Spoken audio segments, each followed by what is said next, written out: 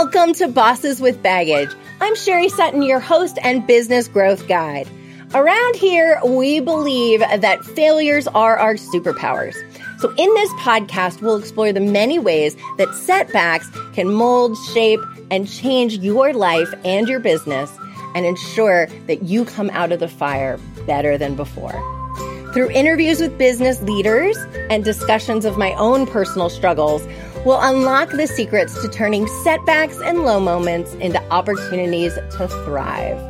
From approaching your business with a servant's heart to getting comfortable with being the face of your brand, each episode will be a safe, judgment-free zone to reframe the concept of failure with honesty, empathy, grace, and a whole lot of laughter. So are you ready? Let's go. Welcome to Bosses with Baggage. We are here today with Eddy Anderson, who is a dear friend. Welcome, Eddy. How y'all doing? How you doing, Sherry? We are so thrilled to have you here today. If you have never heard Eddy's story or had the privilege to hear his story, it's pretty off the hook. And so I'm so excited to share it with you. As you know, Bosses for Baggage, our vision is to share these dark nights of the soul that we go through and how it's led us to a life of service. And Eddy is one of those people that when I thought about starting this podcast, this is the ideal type of story that I want to tell, because the more we're willing to share those stories, right, the more we can make other people feel comfortable sharing their stories and not have the shame associated with addiction or having those dark nights of the souls hitting rock bottom, right? Because for many of us, including myself, that is our real true superpower. So, Eddy, I'm so excited to have you tell your story today. So let's start at the beginning. Let's start with a little bit of just kind of where are you from? How did you grow up? And let's talk about kind of everything that led up to the things started going off the rails at this point. So tell us what happened in your life before that. Just wanted to say, Sherry, it's an honor to be here with you. And you are one of my dearest friends. So we're covering two bases at one time. It's fun to be able to do this with a friend. Right. So I'll just start. I was born and raised here in Dallas, Texas, and my mother was an English teacher in the DISD for about 40 years. So she placed in me a understanding that education was important. She also wanted me to get into a private school here in Dallas that's pretty esteemed. And I tested to get into that school and did not make it the first time. It's called St. Mark's School of Texas. Didn't make it the first time, tested again the next year and got in on the caveat that I repeat the seventh grade. So I started St. Mark's in the seventh grade and attended it through the 12th grade, played all sports, was pretty good at sports from my childhood. And it was a wonderful experience. And that's kind of the foundation that I plug into as I live today is those experiences at St. Mark's. One of the things we did at St. Mark's, though, is that we had drinking parties after most of the football games. So you go from 9th grade, 10th grade year, all the way to 12th grade year. I received a scholarship to Texas Tech to play football. And by the time I arrived at Texas Tech, I was verified as a partier. Drinking was just part of the culture. And then when I look back, I see that there were issues that came up while I was in high school, but without any kind of guidance, without any kind of consequences, you don't even examine those. So I just took everything that I learned at St. Mark's and took it to Texas Tech. Yeah. So then did you play football at Texas Tech? I did play football at Texas Tech. I had a good career, got some accolades, but I found myself in trouble because of my addictions and my alcoholism. A lot of it was covered up at Tech because it was kind of the culture, but I was beyond what was acceptable. So, I got myself into some trouble. I had an agent that paid me under the table to sign with him once I was drafted, and none of those things worked out. Then I tested positive on a drug test along with some other things and was basically suspended for the team for my last game at Texas Tech, which at that time I needed 4 catches to be the all-time leading receiver in the history of the school. Wow. And for those of you who are listening who aren't from Texas, like football is life here. It is a big deal. Texas Tech is a big deal. Playing football at Texas Tech is a big deal, right? So I grew up in Connecticut, and so like football was like that's the thing they do somewhere else. So for anybody who's listening, that's a really big deal. So tell me a little bit about kind of your drinking. So was it drinking mostly, or were you drugs as well? Or It was basically in high school, it was strictly alcohol. Never saw drugs in high school, never was around anybody that did drugs in high school. But by the time I got to Tech, being around grown men and being around people from different backgrounds, I was exposed to a lot of things. And so by my second year at Tech, someone had brought cocaine into my dorm room. My first reaction was, I don't want any of that. But my ability to stand on my own and not fold the peer pressure and those type of things, he was like, come on, man, just try it. Just try it. It's not bad. So I tried it. We went to the recreation center at Texas Tech and played basketball. And I played basketball like I was Michael Jordan. Couldn't stop me. I was playing against the Tech basketball team. I mean, I was between my legs. I was almost dunking. And I got back to the dorm room and said, we need some more of this. And so sign me up. Yes, that started I was addicted from day one. Just that's the way things happen. And I won't say that I was rich in college, but I had access to more funds than some of the people around me. And I think, as I look back today, that probably we were just wanting to have a good time, but I was someone who could actually afford to buy it. So I look back and just put all these little pieces together of how I fell into addiction as tough as I did. And it started innocently enough, if there is an innocence with cocaine. It started just going and playing basketball. My husband, as you know, because you guys are best friends, was also a college athlete and then a professional athlete afterwards. And alcohol was just given to you, right? I mean, it was just because you were an athlete, right? And the team was God, right? Where he's like, I never paid for a drink until I retired at 30 because it just gets handed to you, right? You get to go to all the good parties. You get to go to all the good bars. People buy you stuff. People give you drugs, right? It's so much easier to have the access. Yes, that is true. Just being an athlete in college, you get preferential treatment in some regards. And the social life, everybody wants people from the football team there or the basketball team. And so we would go out, and Billy's perspective on it is right. We never really paid for anything. But when you're an alcoholic and an addict, you go beyond what the free that they're willing to provide. So I ended up spending my money just because I never stopped. I didn't have the boundaries. So alcohol was provided. There were drugs and alcohol, but I was a person that went even beyond that. So yeah, and I think that's one of the things that, is one of the definitions of someone who is in addiction, right? And particularly in alcoholism that I never really understood until I went through the process of getting over my addiction was we're the ones who, even if we say we're going to go and have two, we never do. We always miss the mark. We always, close the bar. Like when everybody leaves at 10 or midnight or whatever, right? We were the ones who always stayed longer because as soon as we put it in our body, it just manifested that, the allergy, and we just kept going and going and going and going and going. And I think for anyone listening to this that isn't sure if they're in trouble, that's a real clear sign that if you're always closing down the bar, if you're always at the point where you're not only completely stumbling down drunk, but then you're like, oh, I need to go get cocaine now. Right.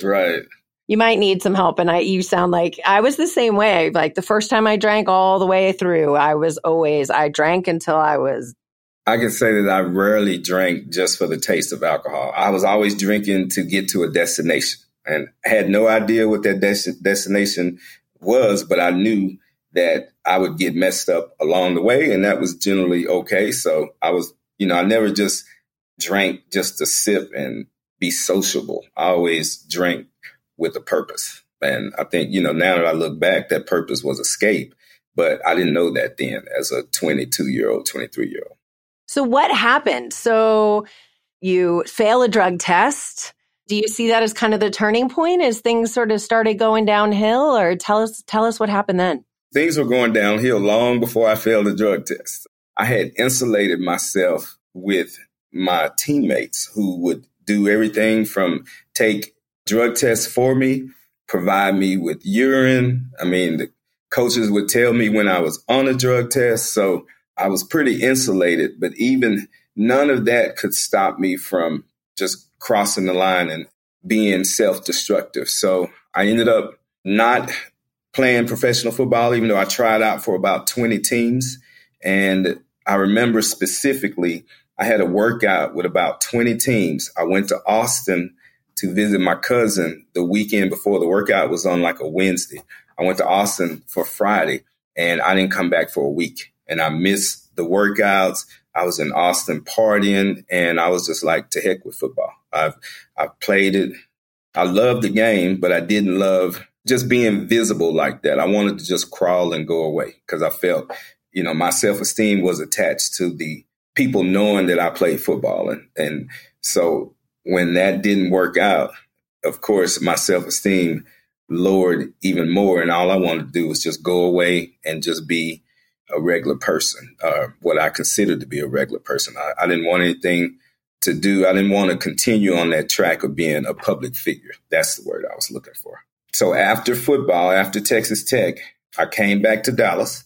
And so I had only snorted cocaine, had never seen crack, didn't know anything about crack, had heard about it on TV. So we're talking 1989, 1990, kind of when it was an epidemic kind of. So I come back to Dallas and I have one side of my family that's good, one side that's bad. And I, of course, called the bad side and was like, hey, I want to purchase some cocaine, but I've been gone for 4 years. And just so happened I had a BMW while I was at Tech. And, so I picked my cousin up and we go to the absolute worst part of Dallas you could think of. We go to this house, which Lubbock, we didn't have houses where you could go buy drugs. It was, you knew somebody who would provide and so on and so forth. So we go to this house. My cousin goes in. My cousin was a school teacher as well. We go to this house. My cousin goes in and he comes back out and he says, I got good news and bad news. They didn't have any powder. They said, come back in an hour, but they had some of these. And he showed me a bunch of rocks in his hand. And he said, I got a couple. You can try some if you like. But he said, come back in an hour. So we rode around in my car for about 45 minutes. And I'm watching him smoke this substance. And I'm thinking to myself, man, that's crack. I want no parts of that. Like, we talked about people who were smoking crack while we were in Lubbock. And I rode around for 45 minutes, Sherry. And then something in my brain said, well, cocaine is cocaine. And what's the difference if you smoke it or if you snort it? So I said, man, let me try that. And that was probably the worst decision I ever made in my life. 21 days later, I tried to commit suicide for the first time. After 3 weeks, I tried to commit suicide. That's at the age of 24. So I'm 57 now. And, snorting cocaine was one thing, but smoking cocaine was something completely different. No socializing, no interacting with other people, just holed up in a house or hotel room and just decaying is the way I describe it, was my experience. But it was something that my body and my brain instantly, like, this is it. This is the high that you have been looking for all your life. But at the same time, I knew that it was going to kill me. I was going to kill myself. And this started, it's been 30 years now since that fateful day. And I am still attempting to live my best life. It's something I still struggle with. Wow. But there's a long 30 years in between. So tell us what happened then, because you said the first time you tried to commit suicide. So tell us more. It didn't work the first time. Obviously, or yes. Any of the times. Yes, it didn't work. So, my experience at that point in my life was, I had been a public figure. I had gone to this rich private school. I didn't feel that I was anywhere close to representing that part of my life. And one of the things I learned is that if you are on the streets of Dallas or any streets all the time. And you can't live in both of those worlds. Right. So I chose to live in the dark world, as you say in your opening. I ended up getting with a group of people who committed some crimes, and I ended up having contact with our penal system. So basically in 95, I committed some crimes and was sentenced to 20 years in Texas Department of Corrections. And the thing is, I had met a nice, wonderful young lady kind of right before, I just finally kind of what I say threw in the towel. And she happened to get pregnant as well. So I was sentenced to 20 years in prison, and I had to serve 10 years before I was eligible for parole. At the same time, I had a daughter who was born a month after my sentence began. Just that whole period is almost like a blur. But one of the things that happened was my daughter was born. The lady that I met became my wife, and we married proxy. So we married after my sentence began, which, it's hard to find someone willing to sign on for that today. So I spent that time there, and 5 years into my sentence, my wife passed away from breast cancer. So that was extremely hard to deal with. My daughter came and lived with my parents. So my parents were the primary caregivers for my daughter. And I was released in 2006. And I said, I will never touch drugs, alcohol, or come back to prison again in 2006. Somehow I feel like that's not the end of the story. I was just letting it marinate for a second. Let it marinate. I like the pregnant pause, though, that you gave me to drive the story on. That was nicely done. Yeah, so 10 years, you would think that would be enough to say, I am done with drugs and alcohol. Let me just say that while I was at Tech, they sent me to a treatment center. They sent me to Hazleton in Center City, Minnesota. So I met my counselor. When I went to the treatment center, I had a BMW, I had a beautiful girlfriend. I had a news magazine that were doing a story on Texas Tech wide receivers. All of this was waiting on me. And he said, you are going to die. You're going to be in an institution, or you're going to jail. And I said, man, you are crazy. And everything he predicted came true in my life. So that's the caveat. So I get out in 2006, and I have made up my mind. I am not doing crime. I'm not doing drugs. I'm not drinking. I'm going to be a father. And I tried to set out to be the best dad that I could for my daughter. So we spent a lot of time together. My idea of parenting was take your daughter to all of your sports stuff. That worked for about a year and a half as I re-engaged with my high school buddies, and I re-engaged with some of my tech buddies. But I had a little girl, and sports only goes so far with someone who is not into sports. And, she was more of an introvert, and it took me a while to kind of understand what that meant. And then I had to transition to being a drill team dad or just doing girl dad stuff, which was cool. I ended up enjoying it. So I stayed clean from 2006 to 2013. I basically stayed clean, just white knuckling it. My life experience has been so bad that I don't want to repeat it. So I'm not going to use drugs and alcohol. I'm going to prove all these people wrong that what they say about me. And I just made my mind up and said, this is how I'm going to live my life. But what I didn't do is grow as a person. Had no clue that you have to, if you want to get something out of life, you got to put something in. You have to invest in yourself. You have to learn about yourself. I never did any of that. I just did the next thing in line, what I saw my parents do, work, try to provide, but I never grew as a person. So I ended up starting my own business in 2009, and I had a skip trace company from 2009 to 2013. I don't know if you know what skip tracing is, Sherry. No. That means you pay your bills. Got it. Skip tracers locate collateral for banks, insurance companies, and they repossess that collateral upon investigation and return it to the banks. So I had a company that we repossess everything from motorcycles, boats, planes, cars, trailers, whatever was collateralized, we repossessed it. So I spent my days manipulating, lying, being untruthful, because at the end of the day, people very rarely will say, okay, Mr. Anderson, I haven't made my car payment in 6 months. You can come get it. That wasn't the way it went. It usually had to do with me trying to outsmart them and figure out where that car was located. So I spent 4 years just basically misrepresenting the truth. And my spiritual life declined to the point to where I felt pretty empty. I think one indicator was that I asked my mom to come to work for me. She had retired. I was like, Mom, you'd be a great office manager. My mom said, I want no parts of that. I want no parts of that industry. My daughter had the same response. So in 2013, because I hadn't addressed any other thing in my life, I started going to the casino with my dad. And that went from going to the casino with my dad to going to the casino myself.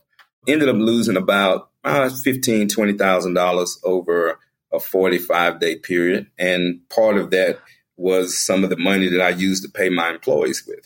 So the person I was in business with said, you are gone.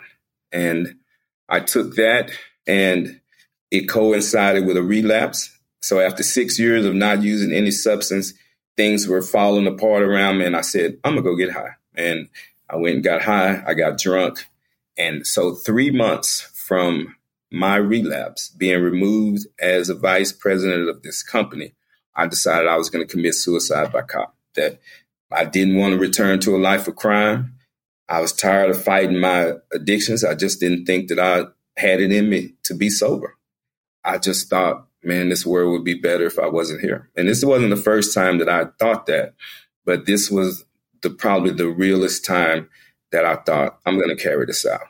So you said suicide by cop, suicide by police. I don't know. What does that mean? Yeah. So suicide by cop is when you decide you're going to commit suicide, but you don't have the courage to do it yourself. And you use the police department, our law enforcement officers, to carry out your suicide. Is this a thing? If you Google suicide by cop, you will see there have been many instances where people have tried to commit suicide by policemen. Yes. Okay, so you make that decision, and then how does that work? I guess you have to put yourself in a situation where a police officer would shoot at you. Yes, that is correct. Yeah.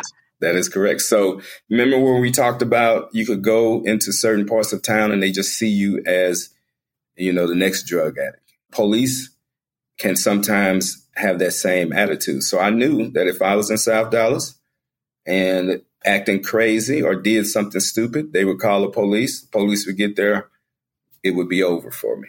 So I walked into a liquor store. I got a orange Sunkiss. I took it to the counter and I told the person I was not paying for it and I had a knife in my possession.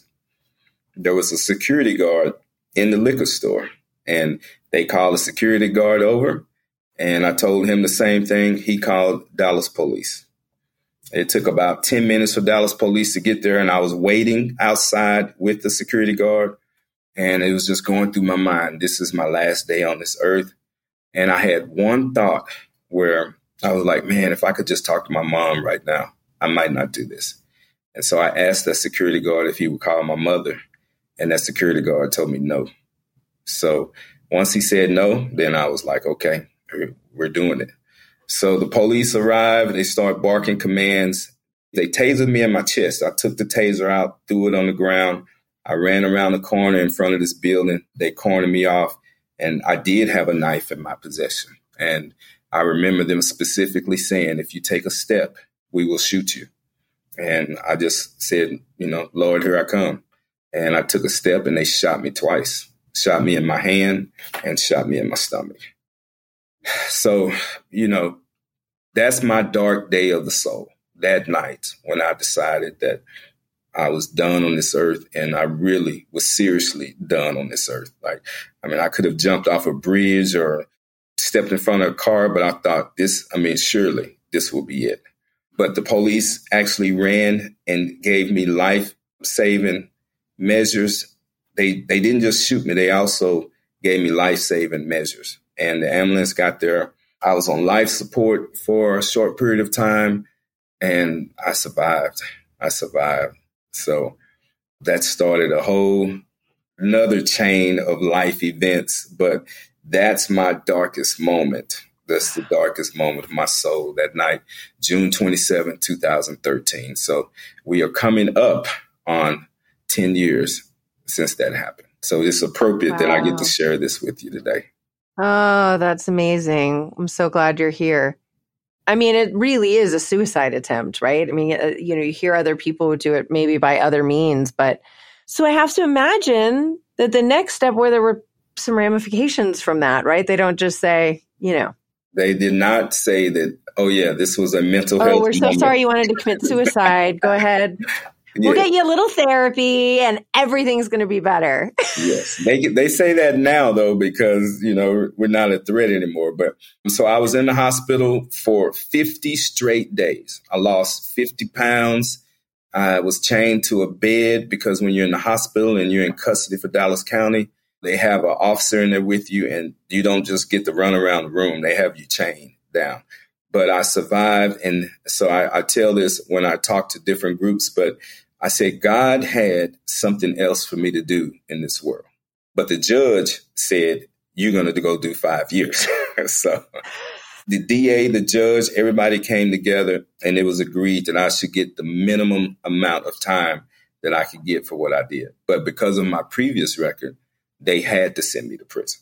So there wasn't a probation or anything on the table because of my previous record. So I went down to TDC again in 2013 and I did the whole 5 years and got out in 2018. So I am going on being out 6 years. And two things happened while I was there. So I knew that I had to address my drug and alcohol. And I said a prayer to God, God, if you just bring me back to society, to my family, one more time, I will proclaim that you are real and I will try to be of service. And we have no idea what that looks like. Like I had no idea what I will be of service really meant. I could have just been of service to myself or to the people in my family. Like I didn't have any idea what being of service was. I took a course while I was there called Bridges to Life, which brought victims of crime into the prison system. And we had small groups and it helps people who have been victimized see inmates as people. And it helps the inmates see the people that they victimize as human beings. And it kind of breaks that cycle of, just seeing people as victims. And it helps with people who've been victimized, helps them with forgiveness. So I took that class and I was so touched by that class that I was, it just kind of fortified. Man, God did not put me on this earth to victimize people. Even if I'm in my own way, I don't have any right to make somebody a victim. And in that class, the person who was over the class from Bridges to Life asked me, well, Eddy, what do you think about the officers that you victimized? And I thought, what part of I got shot do you not understand? Because you didn't hear that I got shot. But there was some I got the scars. Yes, I have the scars. I'm the one that got shot. What do you mean I victimized the officers? But there was so much truth in that question that I really started thinking about. Those officers did not wake up that day thinking they were going to have to shoot somebody. And, when an officer shoots somebody, they go on death leave. Maybe it traumatized them. I didn't even give any of that any thought. And so I started working on changing my attitude towards law enforcement. And then I realized that they actually saved my life because they could have just shot me and let me bleed out. But I remember the female officer coming and pressing my stomach and just saying, hold on, ambulance is coming.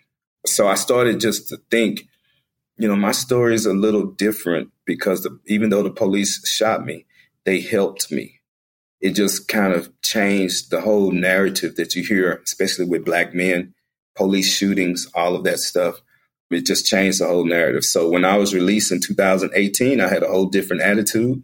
And God has a funny sense of humor, but I sold cars when I got out in 2018. And one of my first customers was the chief of police of Addison. So I'm on a monetary, I'm just trying to make it. And I go on a test drive with the police chief. And so while we're in the car, I ask him, what's your opinion on people who commit suicide by cop? And he strongly said, I think people who commit suicide by cop are cowards. And I was thinking, well, this won't be a sale because he knows I'm not asking for a friend. I'm asking, for myself. But we did do the deal. But I just remembered that moment that, a lot of things come full circle when you're trying to find your way. So one thing I recommitted to was my sobriety. And, we can commit to it, but you still got to put some work into it. And so a lot of things have happened since then. My body was in terrible shape. So I've had to have 3 surgeries since I've been out. I got a mesh put in my stomach. I had 2 hip replacements over the past 5 years and was in so much pain because TDC they just said, you can breathe. Okay, then you're okay. Everything else is cosmetic. So I needed these procedures, but TDC wouldn't do them. So I had to come back home to get those procedures. But things have changed, and I just attribute to being sober, and I attribute to, just God has a plan for me in my life. And one of the coolest unfoldings of the plan is sort of this new job you've taken. So it hasn't been all that long, but I remember you coming to us, you're like, you won't even believe, I have goosebumps just mentioned, talking about it. You won't even believe what just landed in my lap. How does those things don't happen unless they're divinely ordained. And so tell us about the job that you're doing now. Right. So, you met me when I pretty much had nothing. I was borrowing a truck from my mother. I was working at Ranger Stadium for minimum wage. I was living in a sober house. And this was 15, 16 months ago. Which, let's take a second. 16 months ago is not that long ago. Let's just take a moment on that, right? Sometimes, I know we've been talking all the way back into college and stuff, but watching this happen in your life has been so incredible because it really has happened very fast. And it happened when you got sober, you started doing the work and you really committed to that life, right? It just, zhoosh. So when I got through my hip surgeries and I was like, I need to make a complete and total decision to not have any substances in my body. I worked at Ranger Stadium for minimum wage, stayed in a sober living house, was just barely making it, but I was sober and I was working the steps. First break I got was I applied, my background is challenging because on paper I look good until you do a background check and then you're like, oh, wow. Yes. But I can say vice president. Never mind. Yes. I cannot tell you how many offers I got to come to work and then how many letters I got subsequently to say we're rescinding our offer. But you have to keep going. The right door is going to open. So I went from working at Ranger Stadium to I got hired by a company called Chime Solutions, and they are a second chance employer. And my crime, I was over 5 years old, so I passed the background screen. Went to work for them. Within 3 months, was promoted to manager, which, as an addict and an alcoholic, I would say some of the most talented people I've ever met in my life are addicts and alcoholics, and people who have the greatest work ethic, people who have the biggest heart. So my work ethic was never in question. It was just, was somebody going to give me an opportunity? So they gave me the opportunity. And this whole time I kept in touch with that prison ministry called Bridges to Life. And they asked me to come tell my story in Austin back in October at a little small country club setting. And, I told my story, and then they said, we want you to come to Arlington and talk to our regional fundraiser. And that was in November. And I did that in November. And at that fundraiser was the owner of my company. Her name is Toni Brinker. She was married to Norm Brinker of Brinker International. She has a nonprofit called One Community USA. And so after I spoke, she approached me and said, I want to talk to you. So we set up a phone call, and, she told me that she worked with vets and law enforcement and first responders. And she works with guys who are being released from prison. And she was considering me for a associate manager position with her company. And we interviewed for about 30 days because, at that time I probably had 8 or 9 months of hard sobriety, living life right. And she wanted to make sure that her investment in me would not come with it would not tear her company apart, or my life. She just wanted to vet me. So we did that. And on January 23rd, I started here. And so I get to work in the office with me. I'm the only civilian in this office. I have 3 coworkers on Chop Talk side, which is where law enforcement goes in the barbershops and salons. And we have workshops and we have events to build community relations. And then in my department, I have a director who was ex-military, and then I have a coworker who is ex-military. I am the only civilian in this office. And I spend my days going into the same prison that I was incarcerated on. And I teach a 40-hour class to those guys, pre-vocational, restorative justice. I bring people from the community who have been incarcerated and who have not been incarcerated into the facility to talk to these guys about different avenues, different mindsets, just different ways that they can change their life. And then I use myself as the example.